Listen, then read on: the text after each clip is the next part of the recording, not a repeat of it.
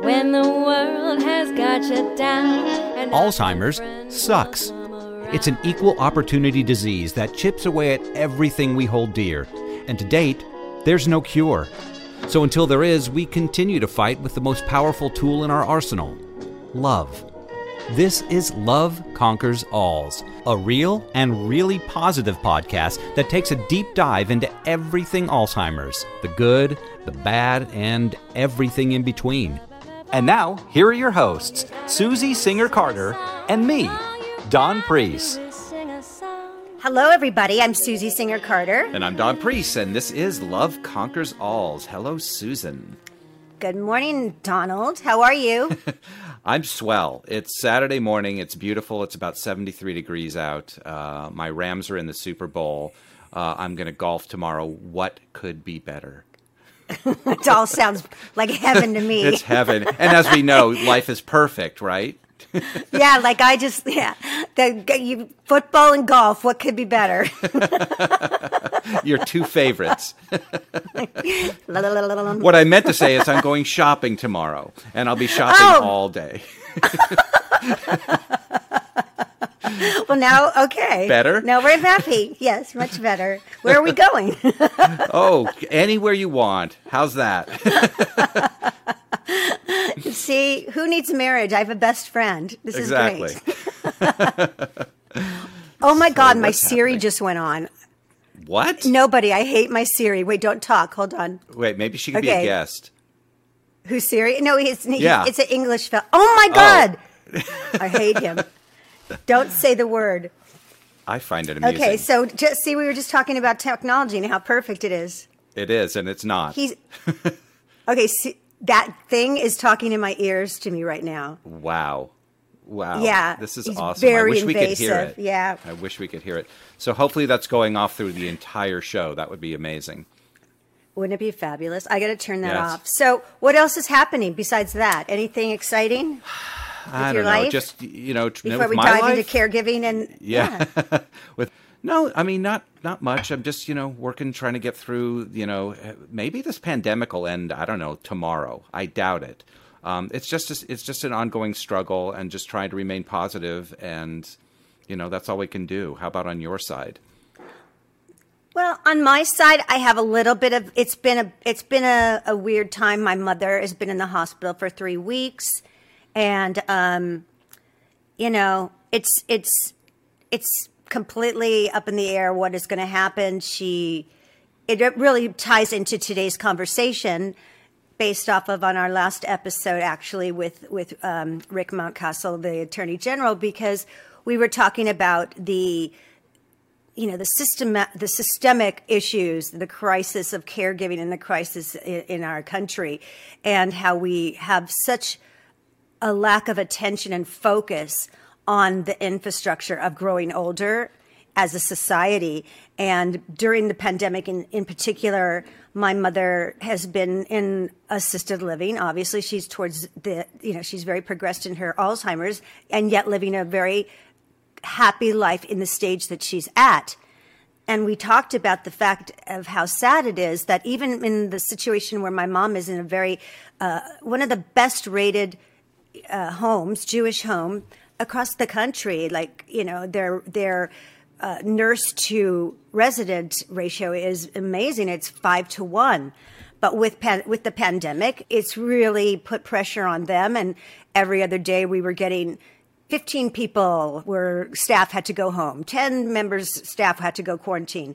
And so you wonder, how are they taking care of the residents? Well, honestly, they're not. They can't. And my mother ended up in the hospital completely dehydrated with 10% kidney function. Pneumonia, went into pneumonia. Yeah. She had an enormous bed sore. And, so she ended up being intubated for 2.5 weeks. She just got it out early in the week, and then now she's on a feeding tube. So, and I'm not saying this to be depressing or, trying to I'm sharing this because it really plays into the topic that we're going to talk about with our guest today, because Rick Montcastle on our last episode, he predicted this. He laid it out exactly what happened to my mom. And he said, the sad part is that a resident sitting in their urine for 6 hours is the norm. And that's not acceptable. It's just not acceptable. And we have to do something about it. And even, whether you're on Medicare or Medicaid or you're paying out of your pocket, which we did for 15 years, a lot of money, it's not acceptable because we wouldn't do that to children when they're growing up. We wouldn't do that with, the regulations for childcare are stringent. So we need to, do that. And that's why I'm excited about talking to our guest today. So, Yes. Don, why don't you introduce our guest? Well, our guest today is Debbie Howard. And Debbie is an author, speaker, and founder of Aging Matters International and thecaregivingjourney.com. She's a former caregiver on a mission to change the way we look at caregiving so the impacts are not so devastating. She's authored 2 books, The Caregiving Journey, Information, Guidance, Inspiration, and her second book, The Caregiving Crisis, What It Costs Your Business and How to Fix It. Debbie obviously has a plethora of information in this important arena, and we can't wait to find out more. So let's not wait. Let's say hello to Debbie Howard. Hello, Debbie. Hi there, Dawn. Debbie. Nice to see you, Susie. Hi, Debbie. Nice to see you, Dawn. It's a pleasure to have you. I mean, this topic could not be any more, potent for me right now and resonates so deeply, as I said in the introduction, because, this doesn't just affect me. And I am an advocate for my mom. Imagine the people that don't have advocates, right? Absolutely. And this is it's a tragedy. It is a tragedy. It's a tragedy. And I think what you're doing for your mom is amazing. And so many people don't have daughters or loved ones who can advocate for them. And it really is very, very important. It very much is. But so before we dive into all the hard stuff, and apologies up front for this being such an intense episode, but it's really a necessary episode. We really need to talk about it. And it's in the forefront in my mind because of my mother. And, it's really powerful to put a face to the problem, and I am right now the face to it. And this is probably the hardest time in my life, literally. And I've been through a lot of hard things. But when you're, especially during COVID, when you're not allowed to go into the hospitals, and you're really living in hope at all times that what you want to happen, it will actually happen. So this is why it's so important. So, but first, I just wanted the audience to know a little bit more about you and why you're such a lovely, brilliant human being, and how, I met you through our community, and you were hosting a fantastic room on Clubhouse, which is really a powerful room. And so tell us a little bit about how you got so passionate about caregiving and the warrior that you are. Well, thank you so much, Susie. I really love the landscape of caregiving and all the wonderful people I've met, like yourselves, and it's just this whole new adventure for me. It's not that new, but I'll give you the little backstory now. My mother was diagnosed in 2007 with stage 4 lung cancer, and I was working in Tokyo, Japan at the time, running my market research consultancy. And I'm the oldest of 3 daughters, so I was the only one with the wherewithal to actually go home and be her 24/7 caregiver in the end. We did okay for the first year with the chemo and everything, and it's hard for me to say this, but the chemo part was easy, and we all know that is not an easy part of anything, but actually it was easy compared to the last 6 months when she couldn't really take care of herself, and it wasn't safe for her to be living alone.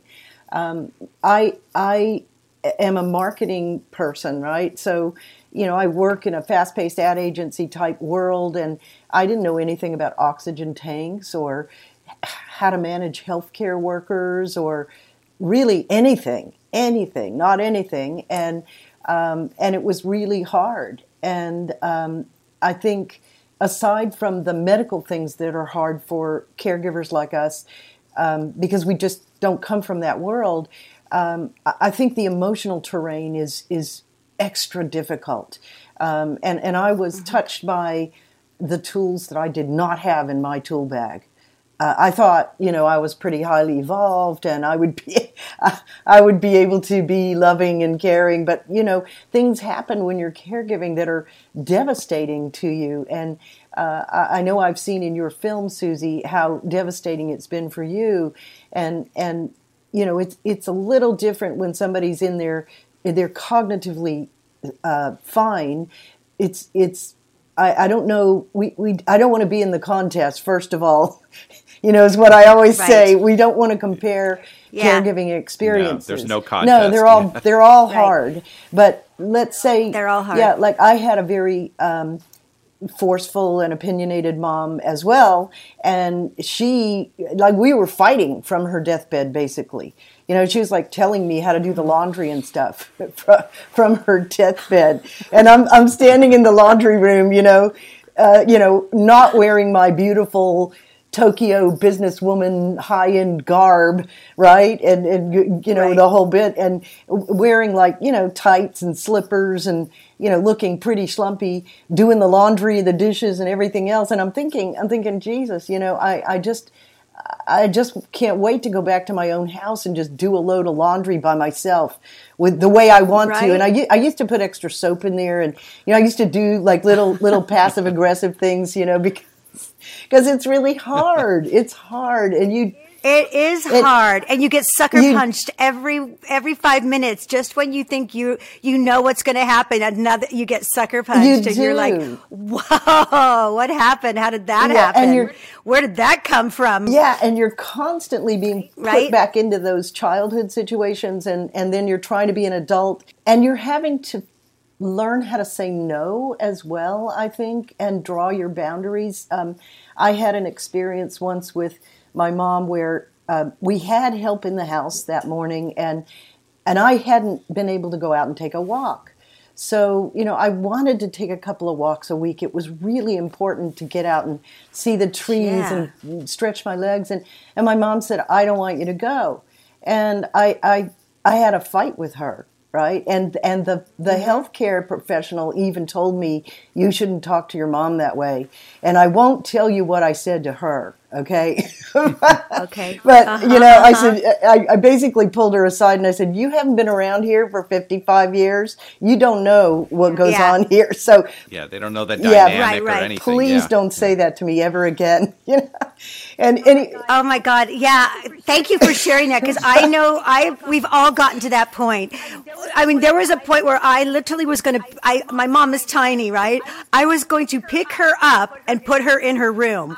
I had to stop. I was like, if you don't listen to me, I am picking you up and putting you in your room. I'm like, where is this coming from? Yeah. It's so funny. And you really have to dig deep to make it through in one piece. And so I was really touched by my experience, and being a market researcher and a writer, a business writer at the time. Now I think I'm a little wider than that, but I just felt compelled to write about my experience so that some other people who found themselves in this experience might be able to do it a little better and be a little more prepared. And we were pretty prepared in my family, and we had a lot of resources. I would say it was about as good as it gets, but it almost killed my sisters and I. The three strapping 50-year-old something girls, switching off. And anyway, I just came out of that experience with a real desire to simply share my experience so that maybe a few other people could do it a little better. And then as I researched it, I saw how bad the problem was. I couldn't believe that, I had never even heard the word caregiver in 2007 before I became one. And I really didn't know the word until after my mom passed away. Oh, yeah. I used to think it was caretaker. I thought it was a caretaker. Yeah. But I realized I was get corrected all the time by people say, "No, it's caregiver." And I realized, oh, you're right. It is that makes more sense. I mean, the same thing to me. I didn't know what it was. Right. Oh. And then they call it carer in the UK and in Australia and New Zealand. So there are some different terms, and actually that's part of the problem is that even when I talk about it today, like a lot of people think I'm talking about professional caregivers as opposed to family caregivers. So we've got a lot of confusion in the landscape, and I think doing things like what we're doing helps clarify that confusion and get everybody straight on it. But I think another fear underneath for everyone is that you really don't want to be one, right? You don't. No. I don't want to be one again. No. I can tell you that. No. Lisa Givens says there's like nobody grows up saying I want to be a caregiver when I'm a grown up. There's no caregiver Barbies. Yeah, exactly. And so it's a really hard topic. I've had my girlfriends when we're out at really nice dinners, eating at great, starred restaurants in Tokyo, and I'll be going on and on about my topic because that's what I do. And they'll go, Debbie, please stop talking about it. I can't take any more. And I just say to them, well, okay, fine, I won't do it tonight, but you need to look deep inside yourself and think about this because this is going to happen to you. And even if, it's if you stick your head in the sand if you want to, it's okay. But if you at least have some kind of emotional grasp that this is going to happen, then you might be able to take the next step and have those conversations with your family, loved ones, and at least start talking about what's going to happen. And those are really difficult discussions to get to happen. Were your friends that you had the dinner with, were they Americans or Asians, or were they Japanese, or I'm curious in terms of culture. Well, one of the great things about Tokyo is that you get to hang out with people from all over the world because we all go there to, seek fame and fortune or whatever you want to say. But I think that night it would have been a Brit, a New Zealander, and a Japanese person and myself. So it was pretty mixed. But none of them had been caregivers yet. And none of them had responsibilities yet. Their parents were a little younger than myself, so their parents were still in pretty good shape. Right. And they just were not willing to go there. Yeah. Because it's a very difficult topic. Well, it is, and it really triggers a lot of different, undesirable, thoughts about our own mortality, and people don't want to, listen, it's not easy. It's not easy, and but it's necessary. And I really think if the conversation started like in schools, and from the time where we are taught from little kids that this is the cycle of life and this is okay, then we would be better people for it. I love that idea, Susie. And I think one of the interesting things that I see, for example, the difference between Japan and the U.S., is that in Japan we have a far lower incidence of older people living in assisted living.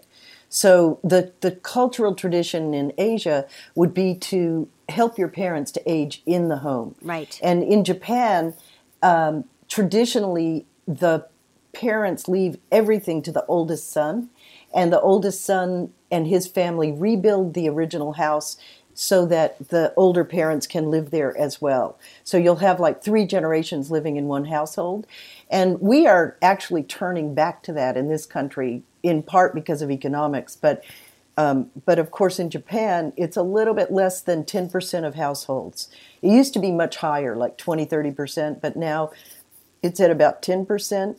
But what that does, that multi-generational living, is to expose the young kids, the grandkids, to the grandparents, and on a daily basis, so that they can see that, there's some problems there, and maybe I can help, and it becomes more normalized. Oh, yeah. It's not frightening. It demystifies it, and it makes it normal. Absolutely. We saw that in assisted livings. Like some of the caregivers, when my mom was when she was much more, she was walking and talking, and she was much more less dependent. A lot of the caregivers would bring their children and their children, and I mean like 5-year-olds and 6-year-olds, and they were just, it was like a day at, another day in life. They had no issue if Jack was screaming over there, about something that, where is this? And Jack, I'll get it for you. Here it is. You take it, Yeah, and so normal. they didn't care. It's normal. Yeah, it's like, your best skiers are kids who started at 3 years old. And why is it? They've been exposed to all the things that could happen to them. They have no fear. Our fears come from the unknown. And if you've lived in the unknown for 40, 50, 60 years because you haven't had to deal with it, when it hits, it's magnified. And so, yeah. Oh, my God. Mm-hmm. Yeah, my son-in-law, Yeah. before my daughter and he were married, he came to visit my mom at assisted living, and he was approached by one of the residents and who was talking his ear off. And it was, he was in a different state of mind. The resident was feeling a little lonely, and he was talking to my son-in-law like, really sad. I'm really lonely. And my son-in-law, not having any experience in this situation, excused himself and went outside and cried because it was so emotional for him. He didn't know how to compartmentalize what was happening. And he had no tools to deal with it. It's a really big shock. And then eventually, as he got used to it, he was great with it. He's He was a pro. always great with the residents. He's a pro. Yeah, it's fantastic. But if that started at 3 years old, and it became just part of our lives, that would be so important. It would be fantastic. It would make every aspect of life so much better. But what I'm excited to talk to you about is well, first of all, your book, which really touches caregiving crisis. It is the hot topic for me, and what can we do? Drop us some wisdom here.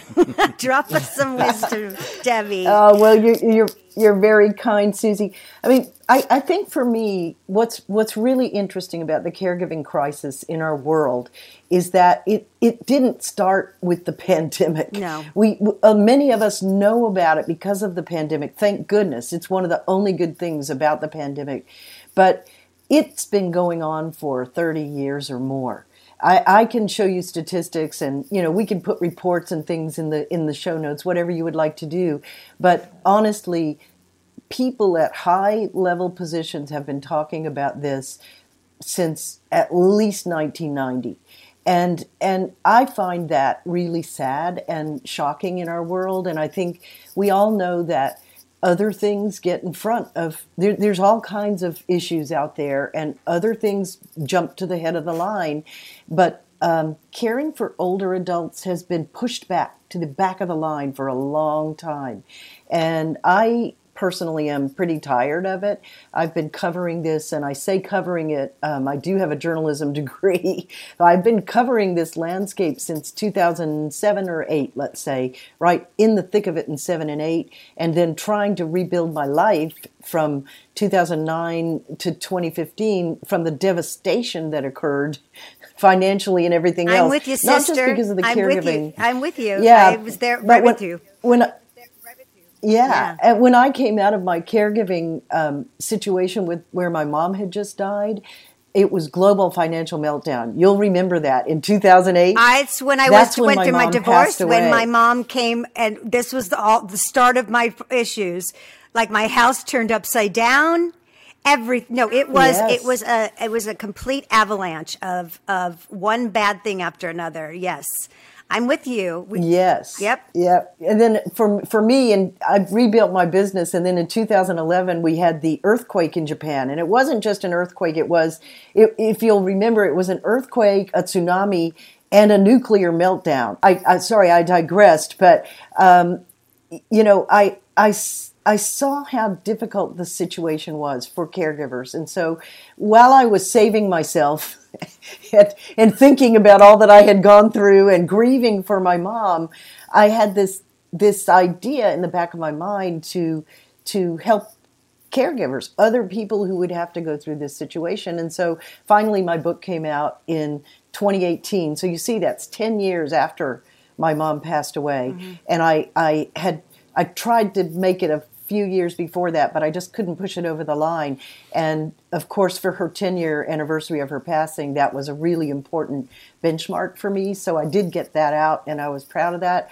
But I think one of the things that, again, is so shocking to me is this pretty much blatant lack of awareness about the problem and what we're going to do about it. It's always like, oh, well, that's a family problem. They'll take care of that themselves, or that's a government problem. The government will take care of that. You know, it's not happening. It's not happening because the problem is so big, and it's got so many facets that no one body puts their hands around it and fixes it. Right. Which is so strange because it's the only thing that affects everybody. It's the only cause that affects everybody, you know, and not to downplay any of the other causes that are, you know, cancer and Alzheimer's and all, you know, it's the only thing that affects all of humanity. And so for that to be pushed aside, it's just, it's inexplicable. Well, because we all age, right?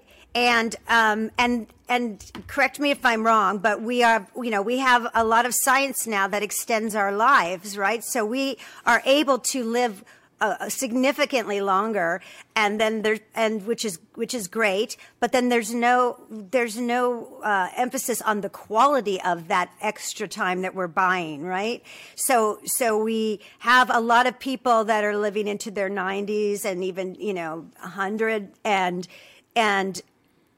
they are able to live, but they're not living.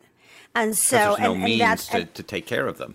The means is, and what's happening is, and I think, and you're going to be the expert on this because I am just, I'm just a girl who's trying to figure out how to work this system, but it feels to me. I'm just a girl in the world. That's right.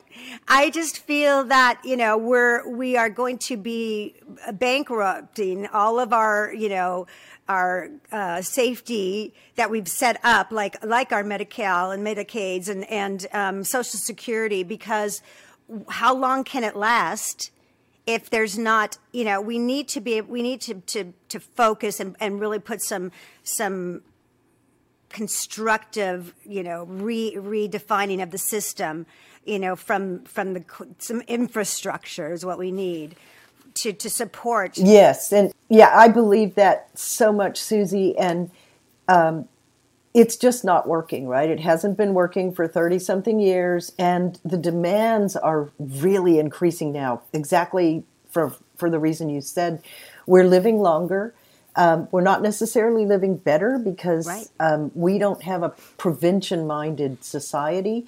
And if we thought about preventing and being like living that last 10 years super healthy, is different than just simply living those last 10 years. Right. That's like, let's define living. Right. Yes. Let's define living. And I think we are also seeing, for example, when you end up being a caregiver, and it's not all women, but it skews towards the female side. But let's just take the classic situation where you're a 49-year-old female. You basically have to use some of your money to help your parent or your loved one. You end up perhaps giving up your job to be a full-time caregiver. You lose benefits from Social Security and, of course, your salary that you're not getting anymore. And you're going into your own savings. And this is all documented very, very, very well. And so what we end up with is many, many women at the old ages being pauperized because they have used all their money and benefits and they don't have as much as they should have had because they had to drop out to be caregivers. And we also have, of course, many, many single women who fall into this bracket. But it's just a big problem. It's a big problem that's future-minded. It's huge. It's huge. It's huge. And I know it's not listen, I grew up in Los Angeles. I'm in the entertainment industry. There's nothing more, there couldn't be anything in the opposite direction than this conversation, make believe. Let's, everything is surface. And, no, people in LA spend their lives, trying to stay young and vital. Yes. And, we can't do that only on the outside. We have to do it from the inside. And, how many of our, just even Valerie Harper from my movie, what a warrior she was, and a role model for this, such a role model, and living her best life till the day she left this life, as best as she could. Right, Don? Absolutely. I mean, it's, and then you look at these are people with means have a difficult time with this. Most people don't.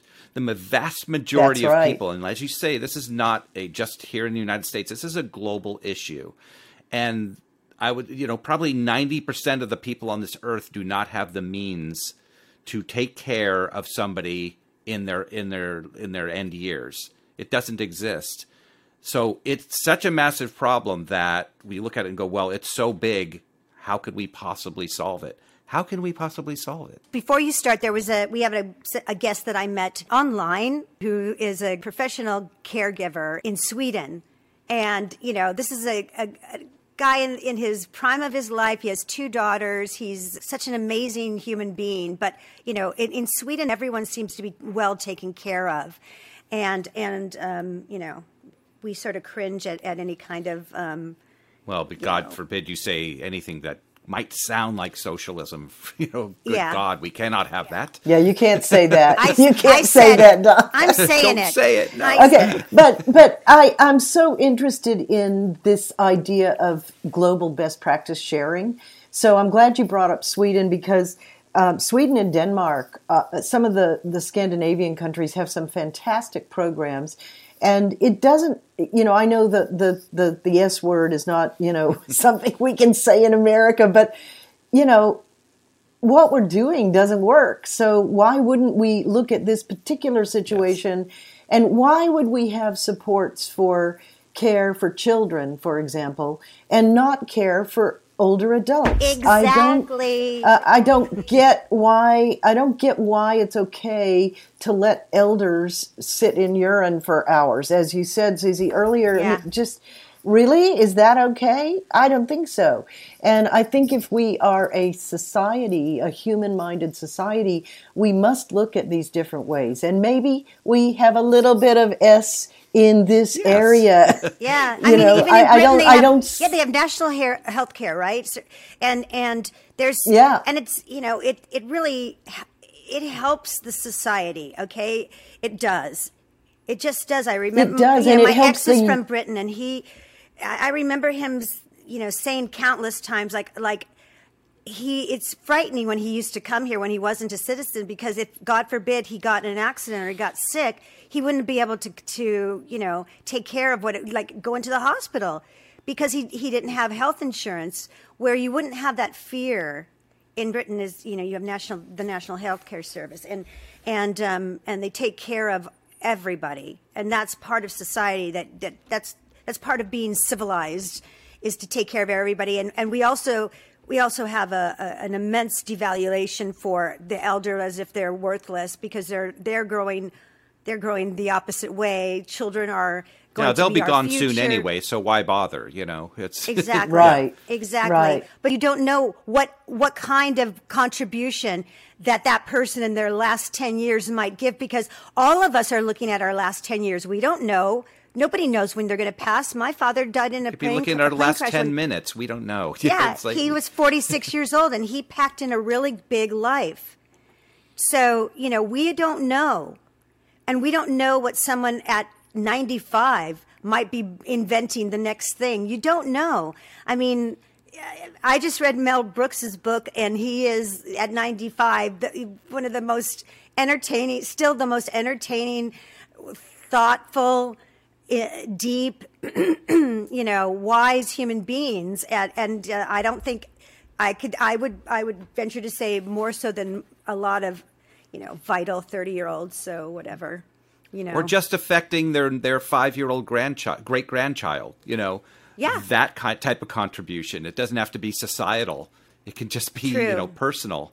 And that is societal. It's a ripple effect. Well, it does. Yeah, it is the ripple effect.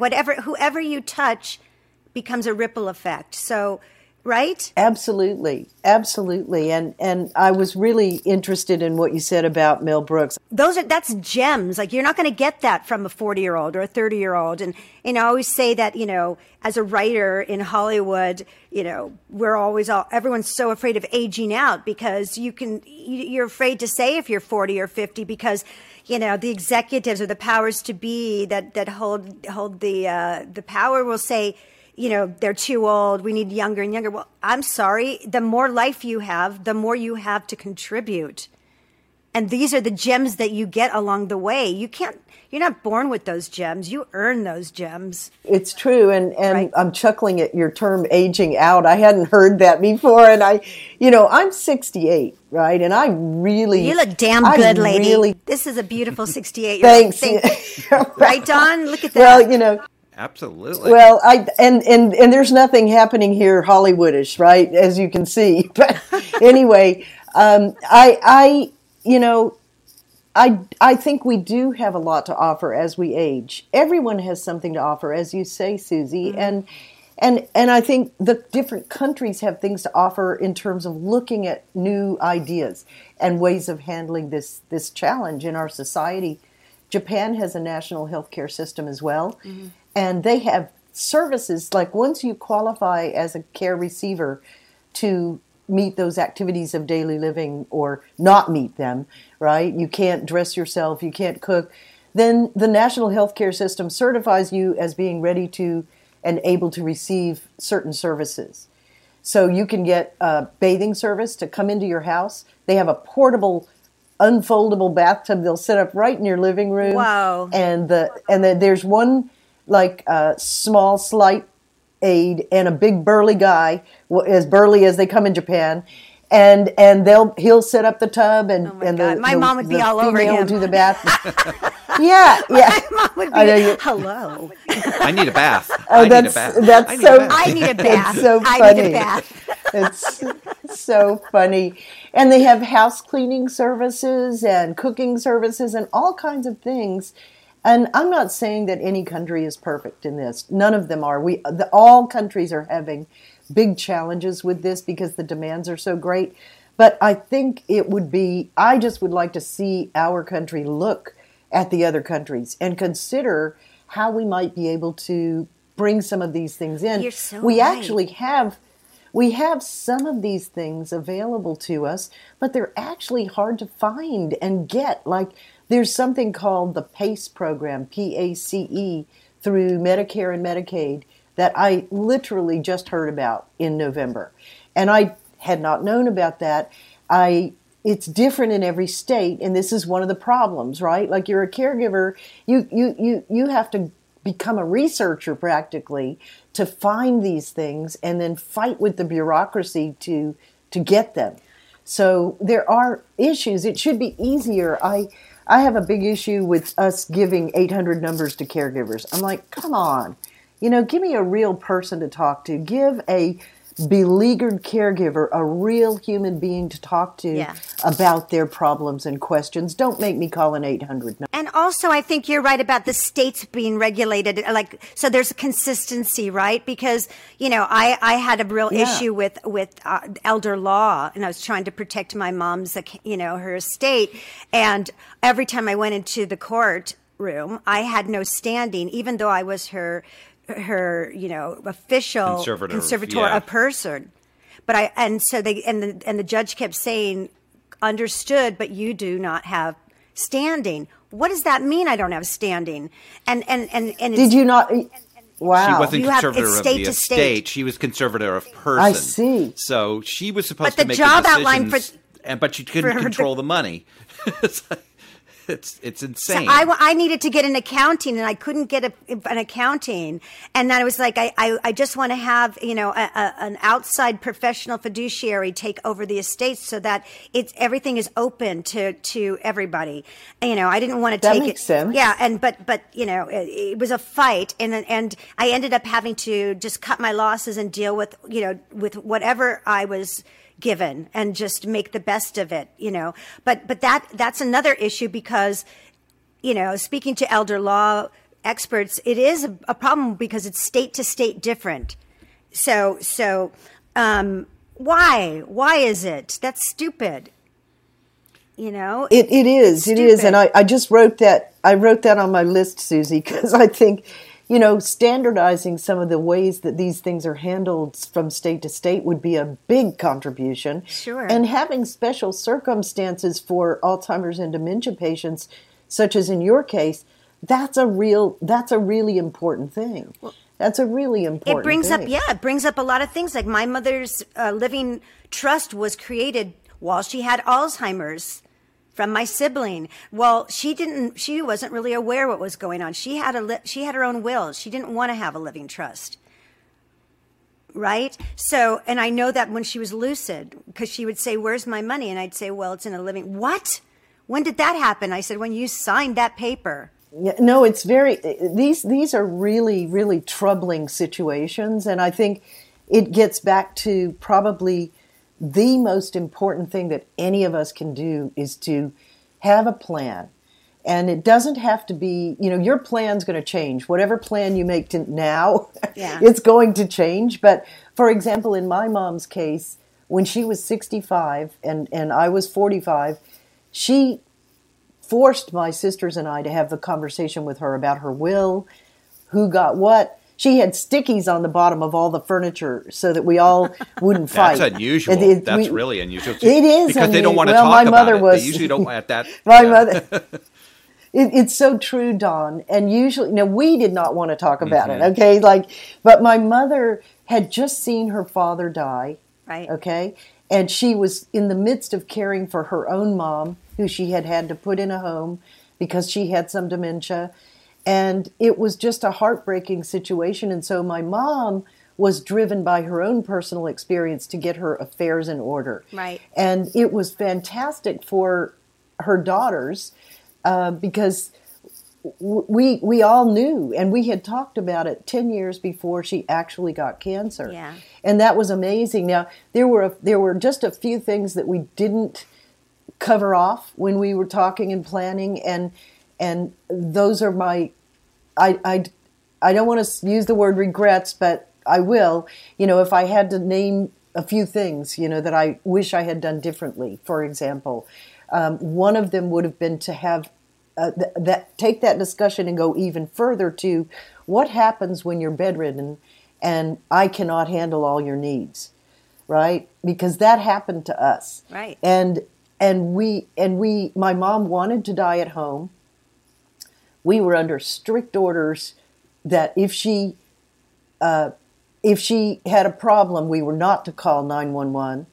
Now, and I'm going to tell you another funny story because it is funny to me, and things. I think we all need to be gentle with ourselves and look for the good and the humor in the situations as well.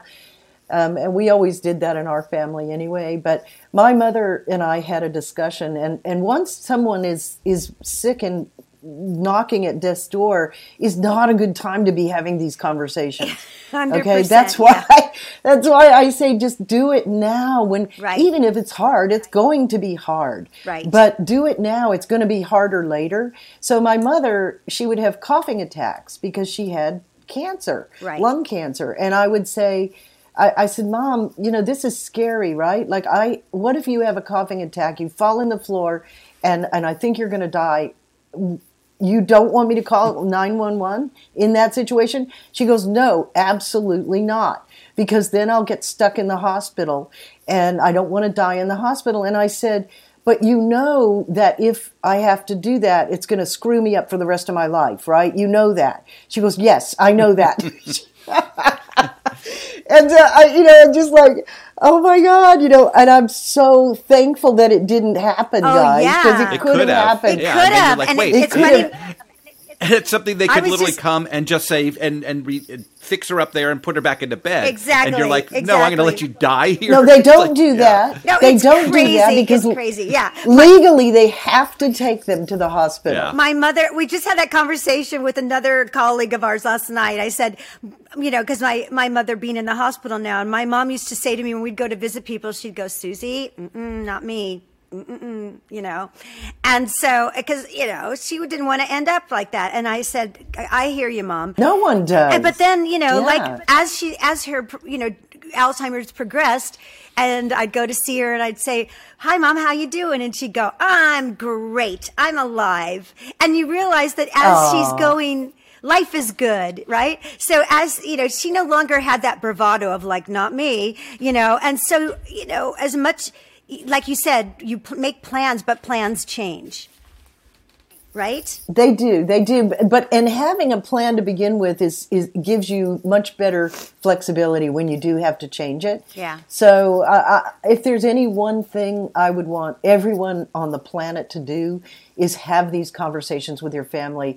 I reckon it's about 5% of our families on the planet who have had these proper heartfelt discussions, thinking through all the way to the end, because it's hard to talk about, and people don't want to talk about it, either the parents or the kids. So planning is the big banana, I think. Well, listen, everybody, I am the one that hates talking about it. I hate it like more than life itself. Like my mom and I would go, no, because we didn't want to hear about it. We were just like, you're not dying and I'm not dying. Yeah. That's it. Done. We're just not going to do it.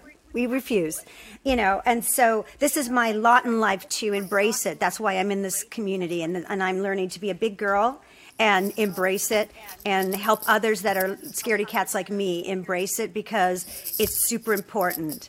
And if you love someone as much as I love my mom, you have to embrace it, and you have to embrace it with grace. Yes. And humor and laughter. And if you like a little wine, have some wine. I like to get my dance on. That's my wine.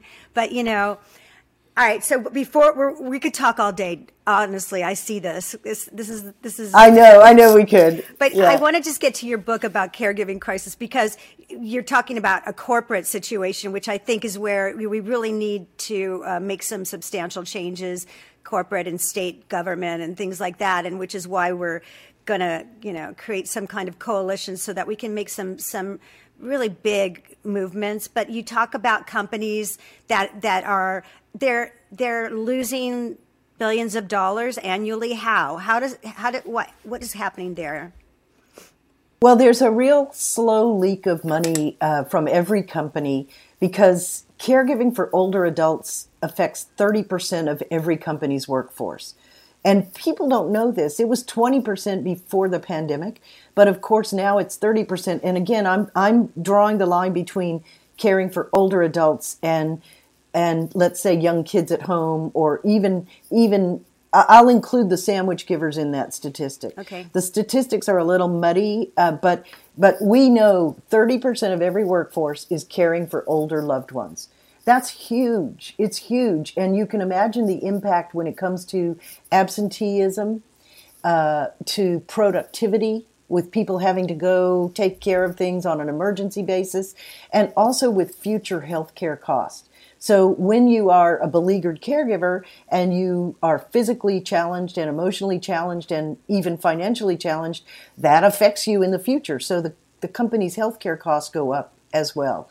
So you're not only looking at the time when they're a caregiver, when productivity can be hampered, but also you have about a third of all caregivers literally leaving their jobs. So retention is a problem, or turnover, the cost of turnover. So it costs twice as much as someone's annual salary to replace them. So, and you have the loss of institutional knowledge, and there are other intangibles, but there are actual costs related to caregiving that companies are spending to the tune of $68 billion a year right now. And that's going to more than double in the next 20 years. And again, these are slow leaks of money. They're not monitored very well. Companies don't have good benchmarks in it because they're just sort of absorbing it. Mm-hmm. But what I'm advocating in my book is to get your head around what this is costing you as a company. Get your head around how this is impacting 30% of your workforce, which I think is significant. Yeah. And do something about it. And there are some really easy and low-cost ways to fix this problem in a company. And I'm just going to mention, like one obvious one is like this. Look at what you're offering all your other employees and see if you can't add a caregiver component to it. So you're offering stress management, let's say, or financial planning. Add a component or two, a module or two that addresses the needs of caregivers. So that's the first easy, cheap thing every company can do. And I don't see why anybody wouldn't do that for 30% of their workforce. And by the way, this caregiver issue cuts across all ethnicities. It is a DEI issue as well. I'm saying that caregivers of older adults are a special segment of your workforce. Yeah. And let's carve them out and address their needs because they cut across the whole thing. We know that there are younger too. caregivers. I was just going to say that. Yeah, generationally now. Absolutely. Of the 53 million caregivers in America, a quarter of them are millennial aged. Yep. That's astounding, right? We never knew that before. And that happened before the pandemic, by the way. So it's even greater now. For sure. But we have more men, we have more male caregivers, more younger caregivers. And the reason is because there's not enough people to help our aging population. Everyone is having to pitch in. Well, because our aging population is as big as it's ever been, and it's only going to get bigger. So that's right. Yeah, we are at the, we're heading into an area that this is going to get, like you say, down the line, this is going to just be exponentially more of a problem unless we do something about it now. Totally. I mean, it feels like the apocalypse. Like if we don't take care of it now, like we'll have older people on the streets living like, it's a tragic thing to even think about. Well, if you're talking about, I'm looking at your notes, $68 billion annually in caregiver-related costs that aren't really constructive. They're a reaction and not coming from a plan. So these are reactionary. They're just the bleed. Exactly. Yeah, they're just the bleed from the results. So why can't we take that $68 billion that's being bled out and use it as a prevention and a plan? To like you give, there's maternal leaves, there's maternity leaves that people get paid for. Why aren't we getting paid for caregiving leave? Why? Why not? Exactly. And that would be another example, Susie, of easy to fix programs, easy to expand programs. You've already got it. Just expand it. Expand the coverage. Right. And that's fair. That would be fair. It wouldn't be fair to only help people with young kids in your company. And also, what is that? It's what you're presenting. At least what you're presenting is that it's actually, it's economically sound for the company. It makes sense on a business level for them to probably cut that loss, maybe even in half. I don't know. I'm not an accountant, but an economic at all. I don't know economics, but I'm looking at it and just on my intuition and looking at the number thinking, well, $34 billion, if they cut that in half and, where's that extra $34 billion going? So, we could be, that would go a very long way.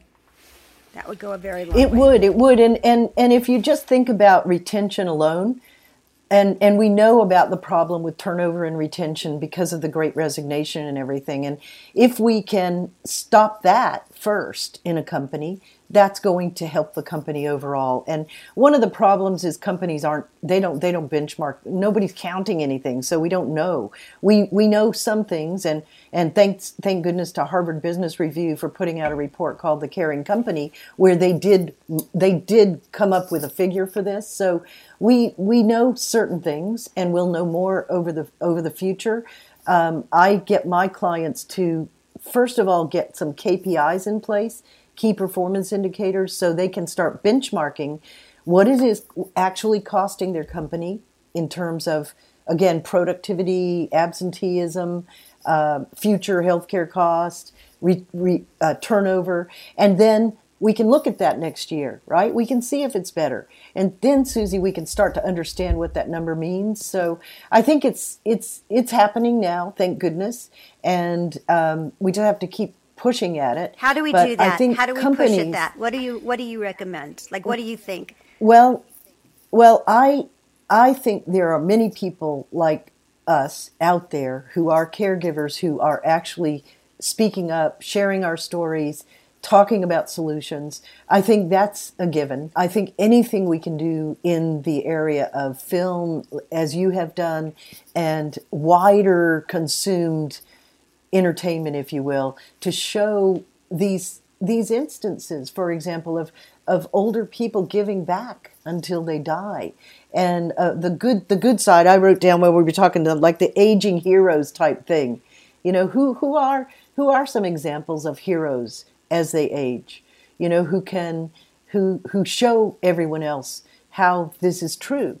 And then companies, it's not just the money that they save, it's the goodwill that they create with their employees for doing the right thing, actually.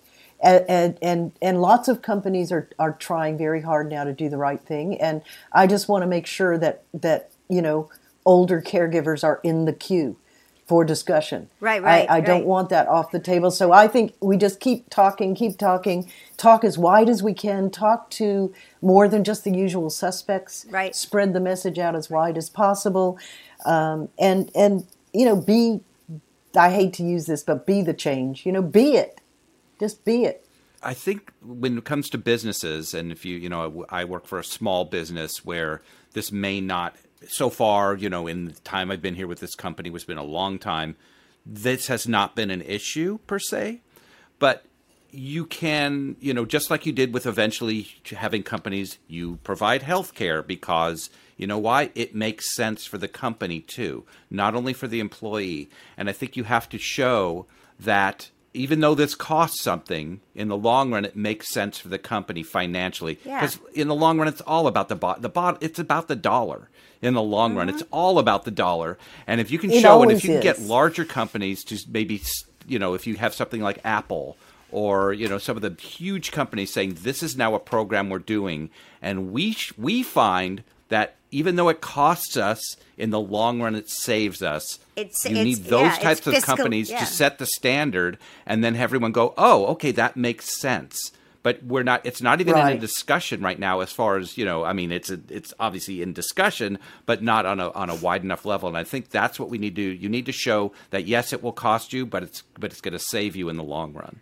I mean, I was just talking to a colleague who said there's a bill that's been in Congress, you know, to touch one or two of these, you know, issues that we're talking about, you know, I want to say 80% have signed off on it, and it's been sitting there since last senators, April. Yeah, it's been sitting there. I know. I'm incensed about that, Susie. Yeah. And not only that, but in that bill, the first draft of that bill completely left out older adult care.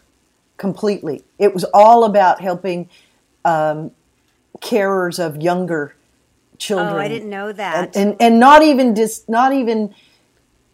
disability challenged children. Okay. Not even disabled children. So just younger children, because that was a big thing in the early days of the pandemic with the kids at home and everything.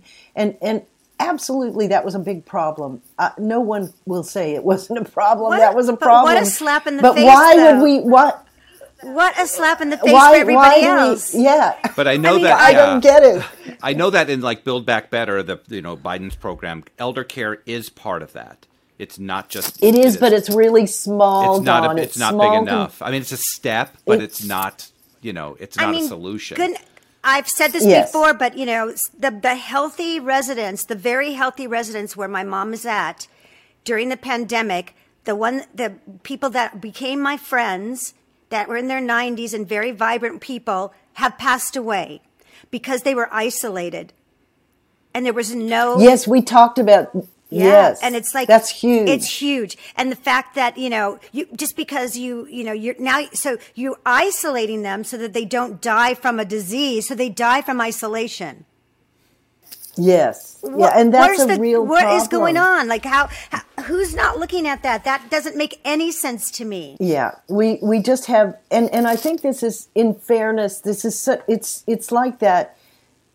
How do you eat an elephant thing? Like it's so big and it's so like you can't even see the front of the elephant from the back, right? You can't see the whole problem, so you can't.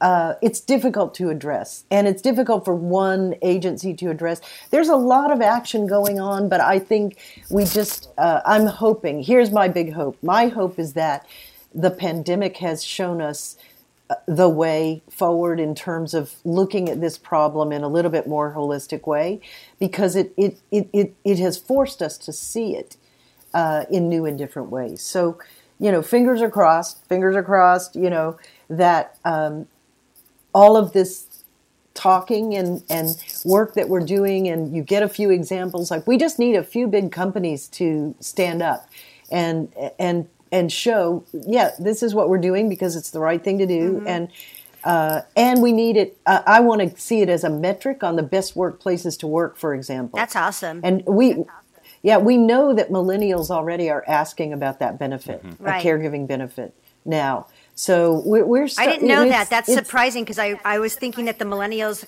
since it was so difficult to get them to vote, that they have been. I thought they were the silent generation in a way, so that's interesting to hear.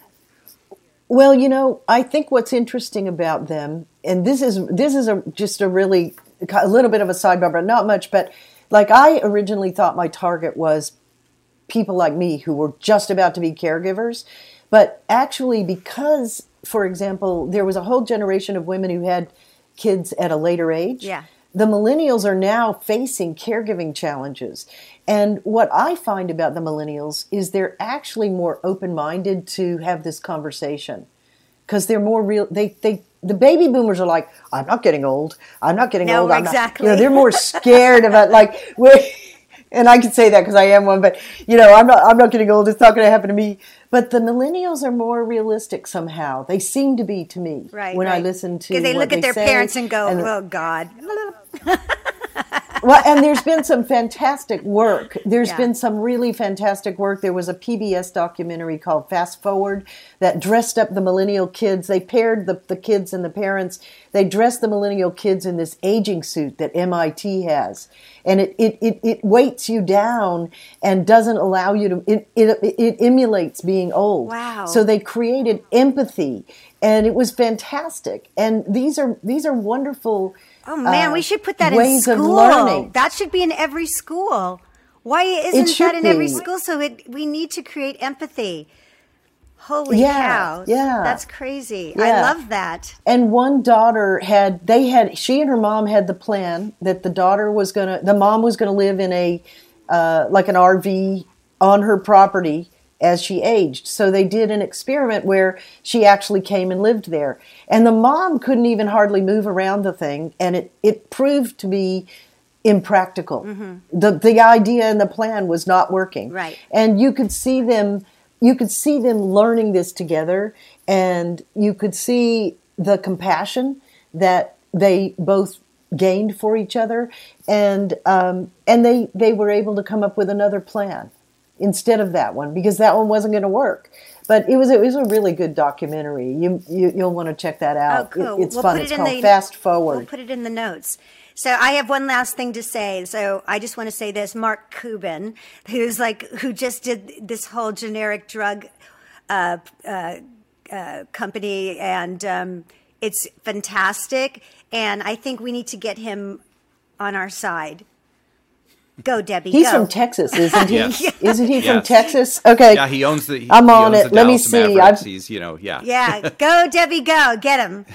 He's This the is Shark right Tank up his guy. alley. Yep. Because he said Yep. he doesn't need to Okay. make any more money. He just wants to make change, and that's that's what we need. And so we got some chores for him. I think Yeah. that we should look at at the positive. Hopefully, there's a positive to it. At one time, companies did not offer health insurance. Companies did not offer maternity leave. Companies did not offer paternity leave. And it took time and it took effort, and it took effort by people like you, Debbie, and hopefully us, to make these changes. We can't expect them to happen overnight, but I know basically all you have to do to show people, how does it benefit you? And it's going to benefit everybody. So I think there is hope out there. But now's the time to make it happen. Absolutely. I couldn't have said it better, and I love what you said about there were days when we didn't have health insurance or maternity leave and I am really, really hopeful actually of making this happen. And there are many, many people working on it again, and if we all just keep pushing, there's an army out there of us. Yeah. It's absolutely. cool to grow old because the alternative sucks. In fact, we could That's right. these companies that have like childcare where you can bring your kid and they have we'll just make that for elderly too. We could just bring your mom, bring your mom to work. Yep, absolutely. You could have elder care, and they could really be hooked to the same, because that would promote generational interaction. Oh, for sure. Absolutely. It would be fantastic. For that sure. could be an expansion of what they're already doing. Somebody's going to do it. Somebody's going to do Yep. it. Yeah, well, I'm all for these easy, cheap solutions, right? I think the problem is big, but the solutions are, let's just get our hands dirty and get going, I think we got to change the word old to something really cool and hip. Did you have anything else you wanted to say, Debbie, before we wrap up here today? No, I just really appreciate your time and your invitation to be on your podcast. Thank you so much. And let's get out there and make some things happen. I know we can do it. Hell yeah. Heck yeah. All right. Well, thank you so much. And, all this effort it really does come from a good place. I know that everybody that I meet in this community is so heart-centered. And honestly, like I'm blown away by the compassion and the passion that comes from this community. It's really just fills you with so much hope, like you said, and it's very aspirational for me. I'm a heart-centered person myself, and so it's lovely to be around other people that are mushy-gushy like me, but we still get shit done, right? Absolutely, and so, absolutely. And that's why we call this show what it is. And what do we always say, Dawn? Well, what we always say, and it is so true, that is, love is powerful, love is contagious, and love conquers alls. And we're so happy you joined us today, and we can't wait to see you next time. And thank you, Debbie. It was wonderful having you here. Thank you, Debbie. Thank you, everyone listening. Look at the show notes. Write if you have any questions and for her books, and also please subscribe and share to other people you think might benefit from this show. We love you, and we'll see you next time. Bye. Bye-bye. Bye-bye.